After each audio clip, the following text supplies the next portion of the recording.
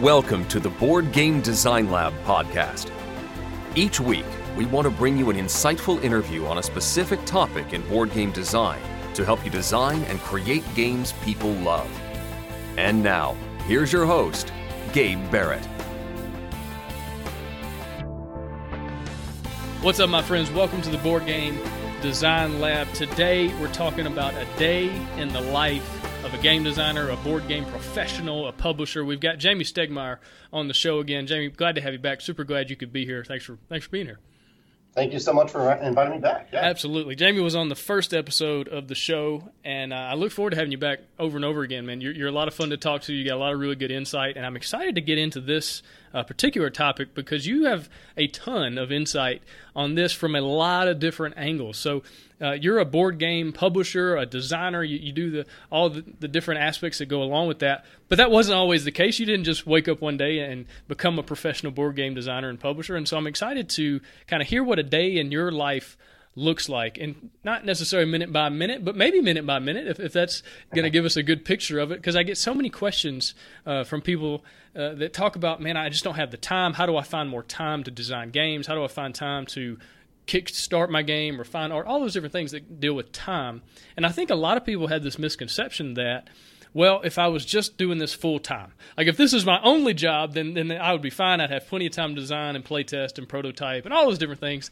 And so we're going to find out how true that is today and just kind of get your perspective on what time really looks like from a board game professional like yourself. So you told me before the show started you've gotten some things kind of laid out as far as what your time looks like now as you're this is your full-time gig now. So let's kind of talk through that, and then we'll work our way from the beginning back up to here, like a little Quentin Tarantino movie. We'll start with the ending, and then we'll go back to the beginning. So what do you have so far?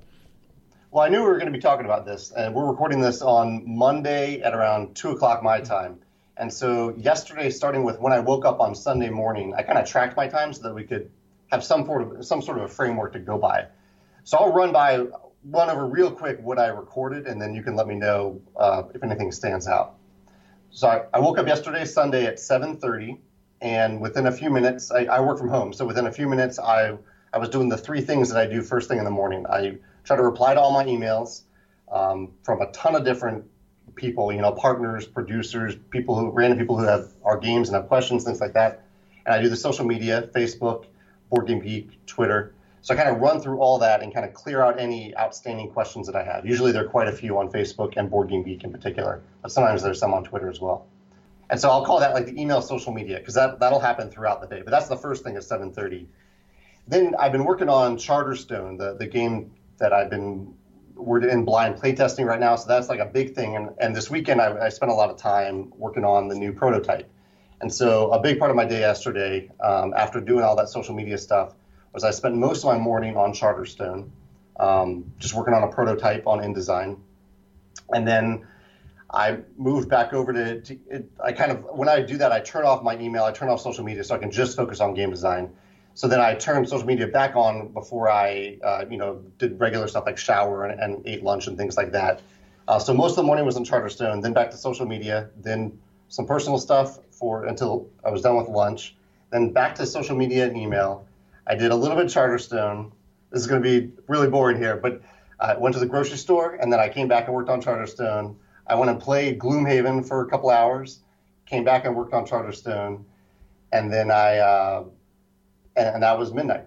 So that was 7:30 to midnight. Most of the day spent doing Charterstone stuff.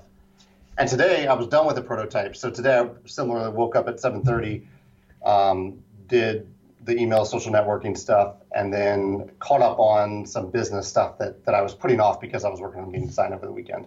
Gotcha. So kind of give me a rundown of how today is normal, or yesterday was normal, or, is it normal to be able to work on a game for that many hours and kind of go do this and then come back, go to this and then come back? Or, do a lot of days you find yourself having to talk to distributors and clients and all these different things? Like, give me kind of a normal day. Yeah, I would say that is not that's a heavy design day, especially working on a prototype. So normally a lot of that time, normally at best I get to spend a few hours a day working on game design, unless I have a real deadline like I had yesterday. So normally at most it's a few hours, and the rest of the day usually 12 to 14 hours are spent doing the social media stuff, the email to distributors, lots of weird, like I have a backlog of stuff where I have to send emails to retailers. I have to go through our monthly financials. I have to write today's blog entry for my blog. I have to review page proofs for the Between Two Cities expansion. I have to send out the new Scythe expansion to blind playtesters and coordinate that, and I have to write the rule book for it. And I have to contact our Charterstone blind playtesters for the third wave. So that's today. Like that's what I have to do today. A lot of emailing ran various people. Yeah, and none of that sounds very fun. Like, you know, I got to check my financials. I have to proofread this thing. It was like, oh man, none of that sounds very enjoyable. But do you find yourself doing that stuff a whole lot more than maybe you expected going in? I knew it would be a lot of that. In my head, when I romanticized the idea of game design, none of that is part of it. But a lot of game design is coordinating playtests. Like that's just that's a lot of the time that I spent, and that is a core part of game design. And so even though it's not all that sexy to just like email playtesters and get playtesters to sign up, it ends up being fun because I'm getting people to play one of my games and give me feedback and make it better for the final product. So it ends up being kind of fun, but it is different than like turning off the computer and just brainstorming game ideas, or right. It's very different than that. And then people giving you money for it, like they knock on your... Yeah, that's fun too. But I think that's sometimes people's ideas. They want to be a game designer. Oh, I'm going to come up with these ideas, and I want people to knock on my door and hand me money. And like this is how it's supposed to work, right? Well, no. Oh. If you want to be a pro game designer, you kind of have to become a pro playtester and a pro manager, a project manager. And you've talked about that on your blog. Do you find yourself having to sometimes just actually schedule design time and say, I've got all these things, but I'm going to schedule out this hour for just design, turn everything off? You have to do that?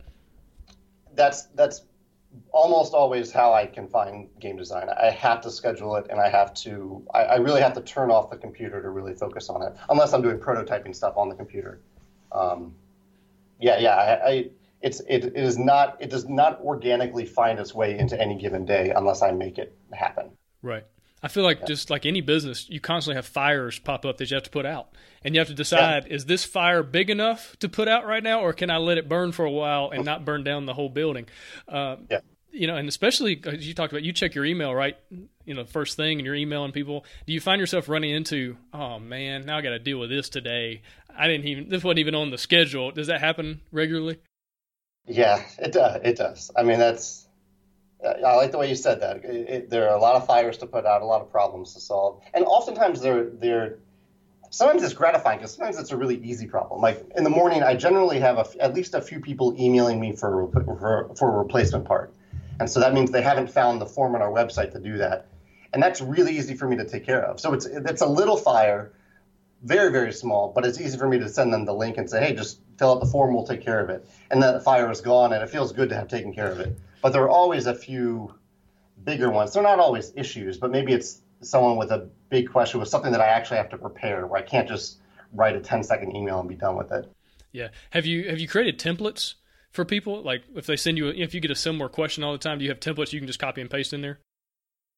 I don't. I should have one for email. I end up always just typing it out like, hey, thanks for your request. Here's the form. Mm-hmm. But I bet there's a way in Outlook to do that.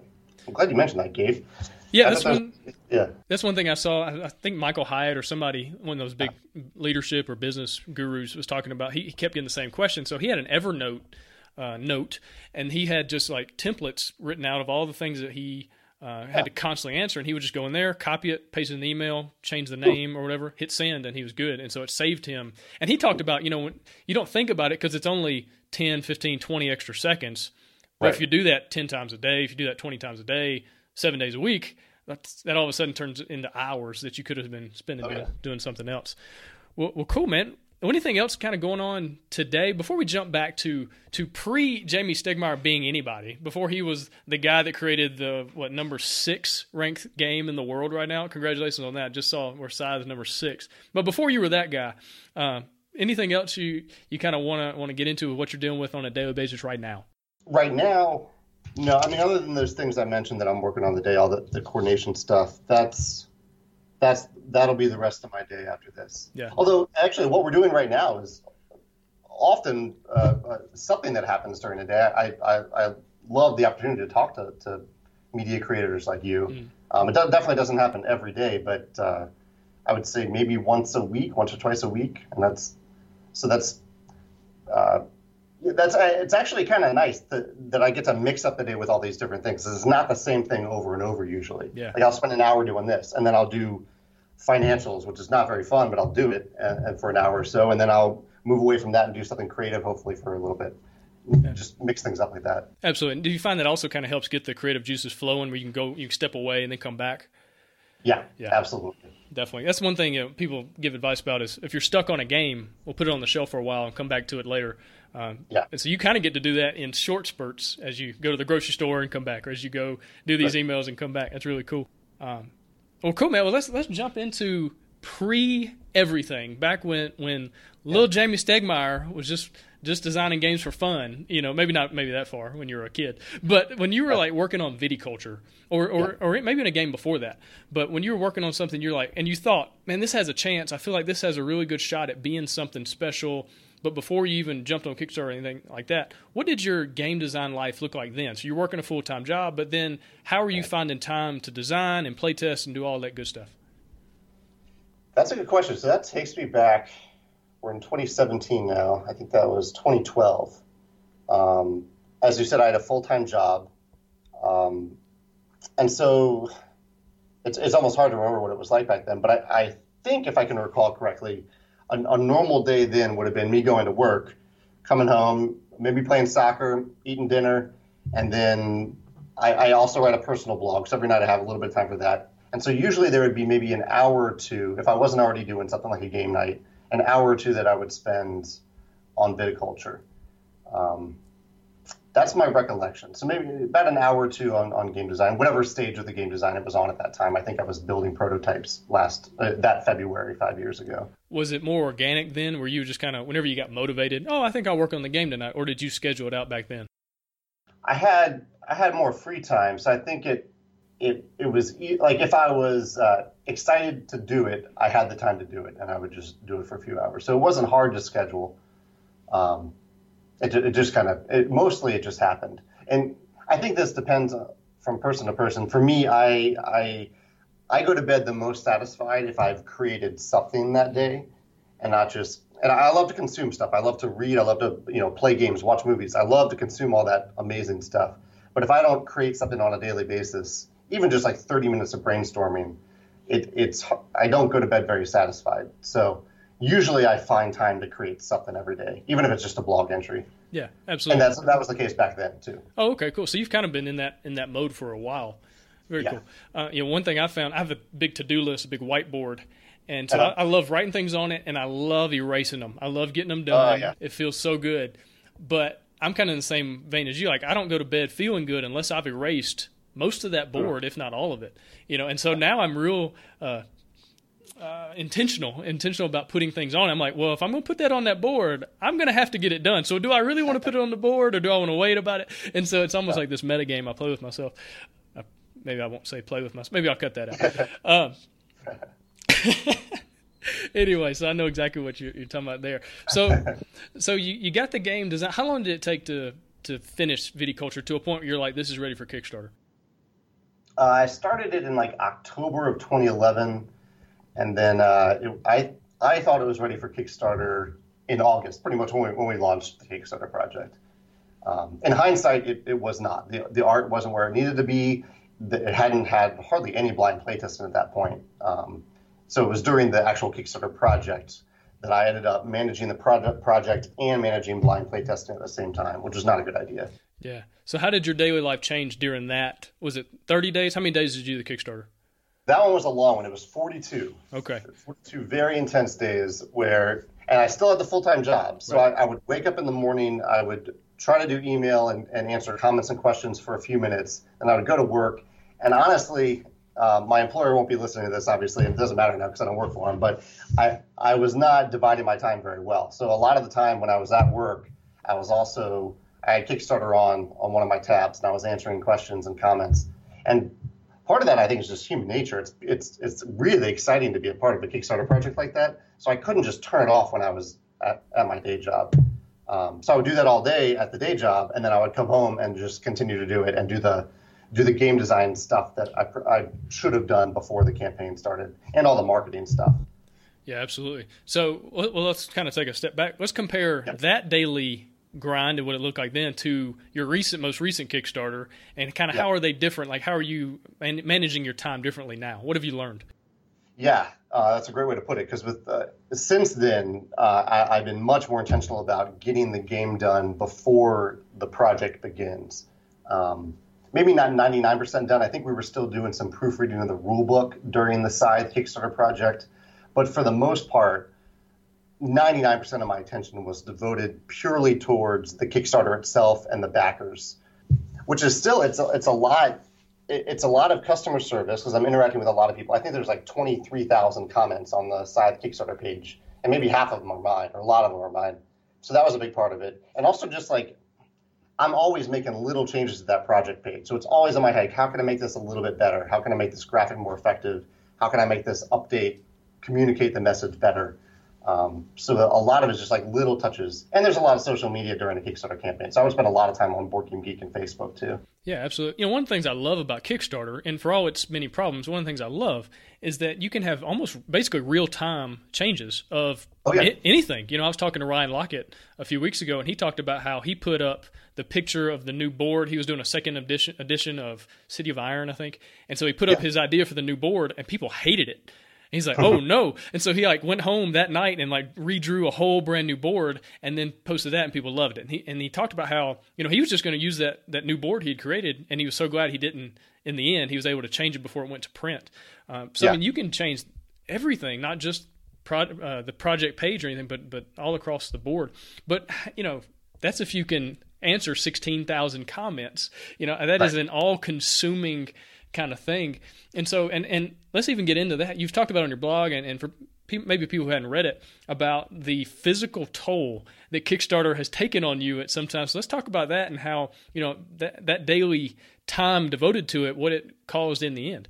Well, and it's good that we're contrasting Viticulture and Scythe here too, because Scythe was emotionally taxing for like the first couple days because I made a mistake with the stretch goals. I don't know if it was a mistake, but it was not ideal and people didn't respond well to it. So it was probably a mistake. And so the first 2 days which should have been awesome. It made like $1 million in the first week. I should have been on a high the whole time, but it was very stressful. And so when I fixed that, my emotional state changed a lot. It was much better after that.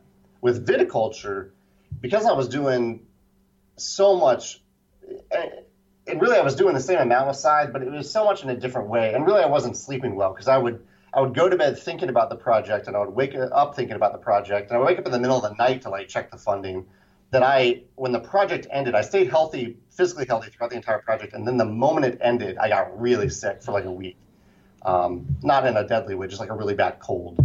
But it was clear to me that my body had kind of been holding that off for the project because I was just putting so much on it that it couldn't handle. Have you ever done that? Have you ever had to get something done, and then at the moment that you're done, your body's no, oh, absolutely. Well, college football, man. I mean, my body was wrecked. It was wrecked. And then, I mean, it's kind of funny. I look back in the few months after, and this partially my fault too, but in the few months after I got done playing, I don't think I moved. I didn't run. I didn't lift weights. I didn't do anything hardly. And my body just kind of locked up. It was just, I feel like an old man every day and getting out of bed. And all was terrible. And so I actually had to start moving again. And I was actually afraid. I feel like I'm like a feeble old man. It's like if I try to lift weights again, I'm going to break. But yeah, it's kind of funny how your body will, it knows what it can do, and it just pushes it off until later. It naturally procrastinates, strangely enough. Right. But any kind of tips for people that are, about to run their first Kickstarter to help them avoid that crash and burn there at the end? I think it's going to vary a lot from person to person, but I think maybe the overarching idea is just to be aware of that, to be aware that some part of you is probably going to be very stressed. And if you can identify what that stress is and how it's affecting you, you can probably do something about it. I realized it the hard way with Viticulture. With Scythe, I was definitely very aware of the stress, but I tried to keep some element of normalcy to my life. I continue to host game nights every week. I could have not done that during the campaign, but it was it was mentally really good for me to turn off the computer for a few hours and just play games, knowing that those comments are going to go unanswered, messages are going to go unanswered, but I knew that it was better for me to take that time off and just play games and relax for a few hours than to remain on that level of like just being on all the time. But that's going to vary a lot from person to person, I think. Absolutely. But it also gets into the whole, which fires do you put out? Which fires are most important?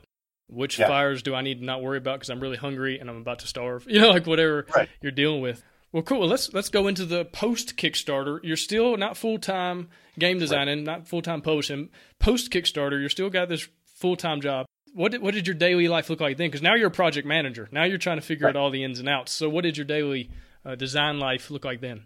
For viticulture, it slowed down a lot. There was still a lot of, like you said, the project management aspect of it, of dealing with the graphic design, the rule book, the proofreading, things like that. But by about maybe a month after the Kickstarter, I was almost looking for things to do. Like I was missing being as busy as I was right during and right after the campaign. And that's really when I got into the blog that I started, the Kickstarter lessons blog that I write and maintain. That's when I got into that.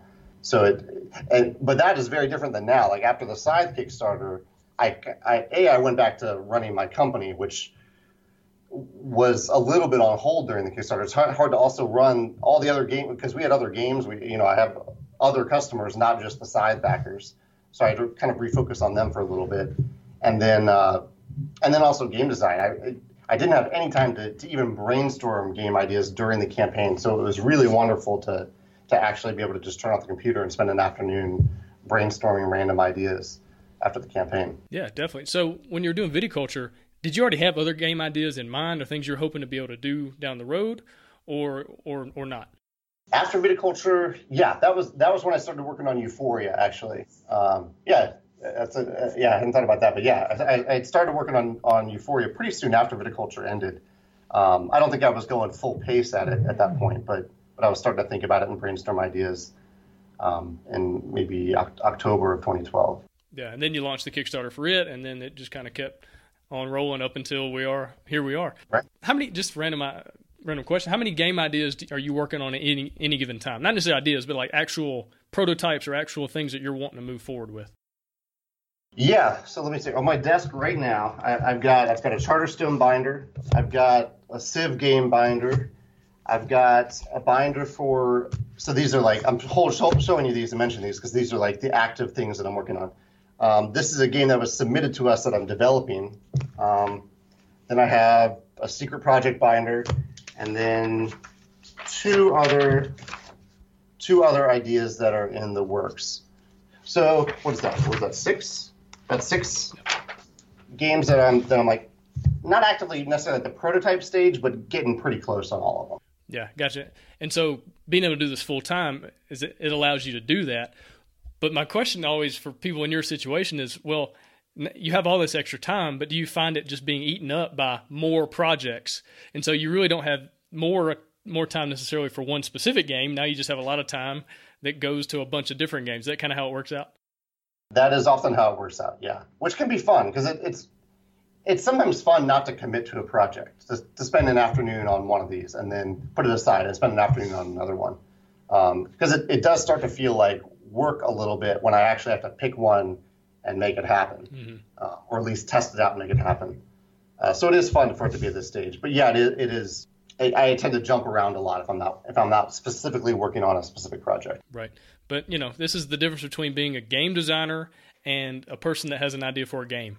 So many people, they have this one really cool idea, or they think it's cool, or their dog thinks it's cool, and they want to do a Kickstarter, and they don't really think of it in terms of being a game designer or even being a game publisher. They've just got a really interesting idea. And I think that's the difference, is having those binders on your desk that you can go back to and you can move around. And when you get an idea and you can change mechanics and all that. And you're playtesting other games as well, that you're trying different things and all that. So I think that's really what sets a game designer apart from people just with an idea. So let's go and talk about your pre-Stonemaier Games full-time deal. So you're trying to do Stonemaier on the side. You're still working full-time. But what had happened in your daily life that kind of told you, okay, now's the time to make the jump? So there were two moments, two kind of jumps. One was after Euphoria funded. This was summer of 2013. I kind of realized at that point that it really hit me that I wasn't giving my day job the attention that it deserved when I was at that job. And it was overlapping a little bit too much. And so at that point, I went to my boss and I said, can you pay me less? Can you pay me 20% less and let me have Wednesdays to work on my company? And I'll continue to do all the same work I was doing before, but I'll do it in 4 days instead of 5. And I'll be more focused when I'm doing it. And I think that's a pretty good offer, and he accepted. And so that was really helpful. And so that let me kind of delineate, okay, Mondays and Tuesdays, I'm really going to focus during the day here when I'm at my job. And then because I know that I have Wednesday coming up. And it felt like, it feels like a little bit of a weekend in the middle of the week, but it was a game design or running a Stonemaier Games day. And then I'd go back to the job. That was step one. Step two came about 5 months later when we ended up having some international deals in place where I knew that we were in a good place. We had started, we were mostly all the way through fulfilling Euphoria at that point, and I knew that we would have plenty of money left over in the bank, or not plenty, but enough. And so at that point, I took the step to go full-time with Stonemaier and leave the day job behind. Gotcha. Would you change anything looking back? Like, would you have waited a little longer or done anything different? No. I think it worked out just pretty much the way it would have. I don't think my boss would have, because part of this isn't just about time and my life, but also about all the other lives that you affect when you leave a job behind, right? Absolutely. And so if at the day after Euphoria, I had gone to my boss and said, I've got $300,000 in the bank. I think I know how to manage it. I'm done here. He definitely would have responded well to that. And I would have left, all my employees at that job. It wouldn't have felt right. So being able to kind of ease out of that job was good for me to figure out how to manage my new work life. And it was also really good for the people at my day job, so I could transition smoothly out of that position as well. But what I did find, actually, the one thing that I did do wrong is on my way out, I kind of told my boss that I would come in for a few hours once a week and do some budget stuff, which is one of my responsibilities there. And I wish I just made a clean break and not said that, because I found almost immediately that the last thing I wanted when I was trying to really make Stonemaier Games happen full time, the last thing I wanted was to leave that and go back to a job that I had already left to do, a random job that I quickly realized that I needed a clean break and I moved on. So I kind of wish that was maybe the one regret. Absolutely. So do you have any kind of advice for somebody who, they just ran a Kickstarter, they made they quote unquote made $1 million on their project. What kind of advice or what do they need to look at for them to think or for them to know, okay, it's time for me to quit my day job and make this my full-time gig? Because being overwhelmed and having all this to do and all these emails and questions and all that, that's really not a good enough reason. It really gets more into the finances of things. So what's some advice you would give somebody in that situation? Well, I like that you put $1 million in quotes there. People couldn't see it, but you use little hand quotes there, because that money, even though it looks like it's in your bank account, it really is not in your bank account at all, because you have to spend most of it on fulfillment and manufacturing if you're making a game. So I try to pretend that money is not there. I think that's a huge part of it. You really have to pretend that it's not there, because otherwise you feel like you have $1 million, but you don't. And so I definitely try to do that. What I guess you were trying to get at the what's a good enough reason to move on. For me, I mean, it came down to, other than me trying to divide up my time in ways that wasn't working out, but I knew that I couldn't make Stonemaier Games really happen and really grow if I was continuing to split my time 50-50 between it and a day job.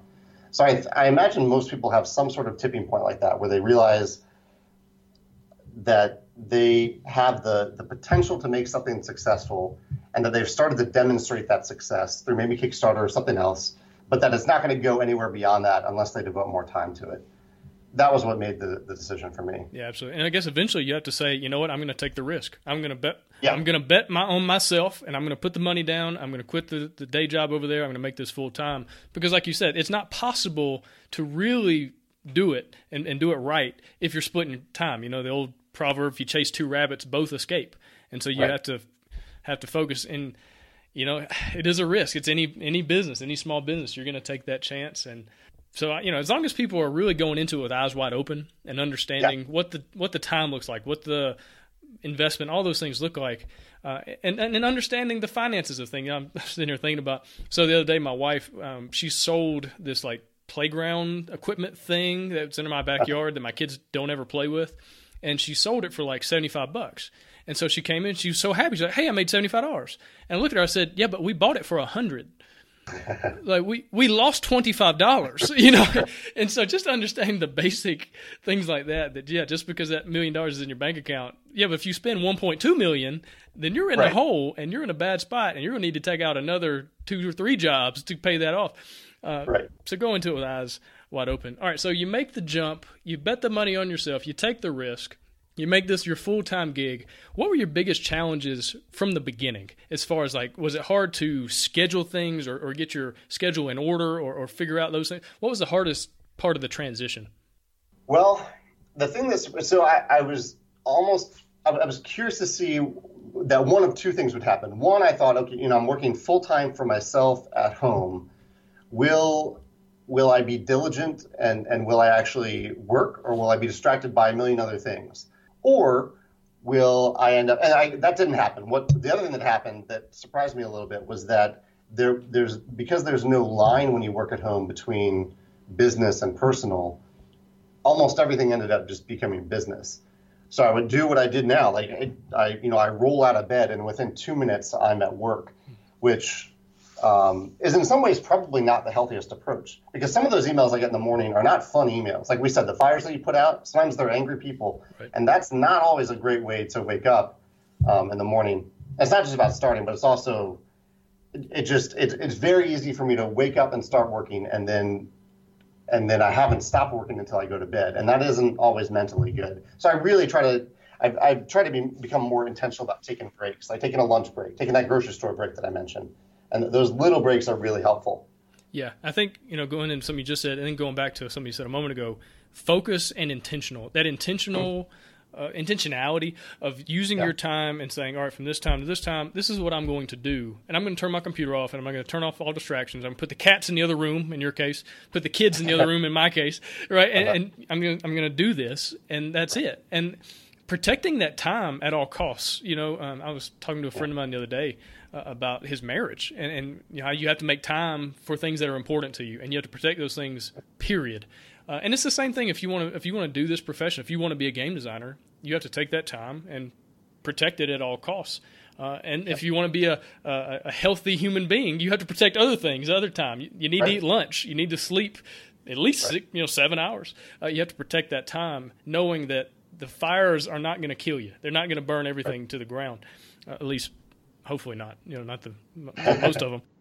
And I'm glad, Gabe, that you mentioned the personal stuff there too, because my perspective that I'm talking about here is as a single person who lives with 2 cats, right? So I have no dependents. I have no other relationships other than friendships, which are very important, but I have nothing to nurture and take care of. Mm-hmm. For people who have that, I think could be a very different story than what I'm describing here. Oh, absolutely. It could be really unhealthy for someone in a relationship to do what I do right now. Oh, definitely. Without question. Devoting 14 hours in a day on Charterstone, or how many hours it was, that's amazing that you had that opportunity. Enjoy that, because it's going to change, hopefully, as things work out, if that's what you want, I don't know. But, it's going to change because it has to, because it needs to, because a marriage or kids or even a third cat would change the dynamic of things. In some cases, drastically. Like right now, my wife, she's out of town. She's actually out of the country, and so I'm having to do all the homeschool stuff that she was doing. And so I am appreciating my wife so much more right now, because I'm cooking, I'm doing all these things that she normally does, and she's great at, and I am highly mediocre at. And so trying to figure all that out. And the other day I sat there thinking, I was like, man, if I was single, I wouldn't have to worry about any of this stuff. I wouldn't trade my life for anything. But it's just totally different. And that's one thing, a lot of people send me emails about, as far as, well, I don't have time because I've got this job and I've got this responsibility and this over here and these kids and my spouse, all those things. When do I find time to design? And I think it goes back to intentional focus. Okay, if you don't have 4 or 5 hours in a day. Maybe you have 30 minutes. Well, right. Make that the most productive, efficient, effective 30 minutes of your life. And then finding ways to outsource things. That's another thing that I found, is finding people that can help you do different things, whether it's blind playtesting or whatever it is. If you can't make it to game night, but you got a friend that's going, like, hey, can you take my game with you? And if you get a chance to play it, but finding ways to basically double your effort. And so, even as a single guy, I'm sure you've had to do that as far as different things in your company. So tell me about that. What are some things you've found that work really well as far as outsourcing, doubling your energy, doubling your time? Yeah, I've tried to get better at this. I'm still learning, but like some things recently, and this is something that I think many gamers can relate to, actually. I mentioned that I played Gloomhaven over the weekend, a game that is not only that I was excited to play as a gamer, but also as someone who's designing a legacy game, I wanted to play the latest legacy game. But I like to learn games from rule books. That's good for me as a designer to learn how to write better rule books. And so, but in this case, I was like, I don't have time to do this. And so I made a deal with a friend that if they learned the Gloomhaven rule book, which I know is a little thing, but I think it took them a couple hours to learn that 50-page rule book. Right. And that was time that I spent on Charterstone and other things I need to spend that time on. Also with Charterstone, making the prototypes for it to send to the blind playtesters, which I don't always have to do. Sometimes I just use a print and play. But in this case, in Charterstone, I need to actually make the physical prototypes and mail them out. That's something I could do, but it's also something that I know a guy who will do it, and he'll have fun doing it, and he'll enjoy getting paid for it, and he can do it more cost effectively and more efficiently than I do it. So that's something that I outsourced those prototypes to a guy named Josh, one of our ambassadors, who has a good time with it, and that'll free up 10, 12 hours for me this week instead of me cutting like all these cards out. Yeah, absolutely. And kind of, even just thinking through this from a business standpoint, if you're the boss, if you're in charge, there are certain things that only you can do. There are certain checks that only you can sign. There are certain decisions only you can make. And so you got to be careful with bogging yourself down with decisions other people can make, that if you have them on your team, that they can do, that they can enjoy doing that, get paid for it, whatever. And make sure you're focusing your time on the things that are mainly your job. Right. And it's awesome to be able to have people in your life that can do that. You can trade a little money for their time, and they can create a prototype for you. But, there's a lot of people out there that really enjoy that. And so it's just a matter of building relationships, finding those people, having those friends, and then working together. It's a team opportunity in so many ways. Any other things you found that have kind of really doubled your effort for the same amount of time? Well, one thing I learned pretty early on, a lot of these things are things that I find that I don't particularly enjoy doing and that someone can do better and more cost effectively. And one of those things was shipping anything. And I figured out the fulfillment system for our Kickstarter games pretty early on, but mostly in terms of like replacement parts. We get a lot of replacement parts requests where someone opens their game and something's missing or broken or they lose a piece. And for the first maybe year after Viticulture came out, I was mailing out a lot of those parts, and I dreaded it. That's the one way that I really don't like to spend time. Even though it's good customer service, I really, really don't like to do it. And it really, I don't know. That's not how I want to spend my time. So since then, we've developed a much better replacement part system where I don't, other than the thing that we mentioned at the beginning of the conversation where I email someone and say, hey, here's the form. There are a bunch of people who look at that form and do the actual mailing for me. So it was one of those things that I identified, and I'm sure there are a few of these things for everybody, something that doesn't even take that much time, but it adds up, and that you just really don't enjoy doing, which is the case for me with mailing replacement parts. Yeah, absolutely. And I think another thing we have to be mindful of, as our time is very limited, it's the most limited resource we have, is to not mistake movement for productivity. Like, just because you're doing something doesn't mean you're doing something productive. Like, I know, and personally, there were times where I'd be working on a game, and I would, for hours and hours and hours, search for just the right picture to use in my prototype on Google Images. Like, just need the right one. I don't want to pay for it, but I got to find the perfect one. And so much of my time was just wasted. I could have been doing something actually productive. But in my head, I'm thinking, well, I'm working on my game. I'm moving. I'm clicking around. I'm trying to find this and that and colors and all that. But the truth of it was I was really wasting time. So now I have to catch myself and go, can I just put a random icon and make it big? Oh, it's a big sword. Okay, let me get a big black icon of a sword and now move on to the next one and be more productive in that way. And I'm sure you've run into to things along those lines as well. Oh, yeah. And I would hate having to ship out replacement. Were you doing the shipping at first? Were you actually sending out the replacement parts? Yeah. I can't even imagine now. We have, I think, over 4,000 replacement part requests over the last 4 years. Back then, it was a much slower trickle, but still, taking a few minutes out of any day to do it, it adds up. Yeah, absolutely. And especially as you create more and more games that have as many components as Scythe does, you're going to have more and more of those opportunities. Well, I think that's all the questions and ideas I had. Do you have anything else to add? Any advice for people, just kind of general tips or whatever, for people who really are struggling to find that time, or even people that maybe have this romanticized idea of what, hitting it big on Kickstarter and then having it as a full-time gig looks like? Any kind of just general advice for those folks? I think you've actually touched upon some of the biggest things, like being intentional. I love what you said about having a list. It's very gratifying to cross something off a list. And it also, like I'm looking at, I use sticky notes, which I'm looking at right now. So it helps me organize like the things that I need to do. Everybody has their own list making system. I don't think this is news to anybody. But I guess maybe the one takeaway that I've learned about list making is that every once in a while I'll notice something on a list that I just keep putting off. I've crossed off all these other things, whether they take a long time, a little bit of time, but there's something that keeps lingering. And usually that is a sign to me that might be something that I need to find someone else to do. Yeah. I kind of look for those signals there. The latest one for me is the monthly budget. It's something I feel like I need to do because I need to know exactly where we are as a company, what we're selling, but I don't enjoy doing the bookkeeping for it. Right. Well, is there any way you can outsource that to somebody?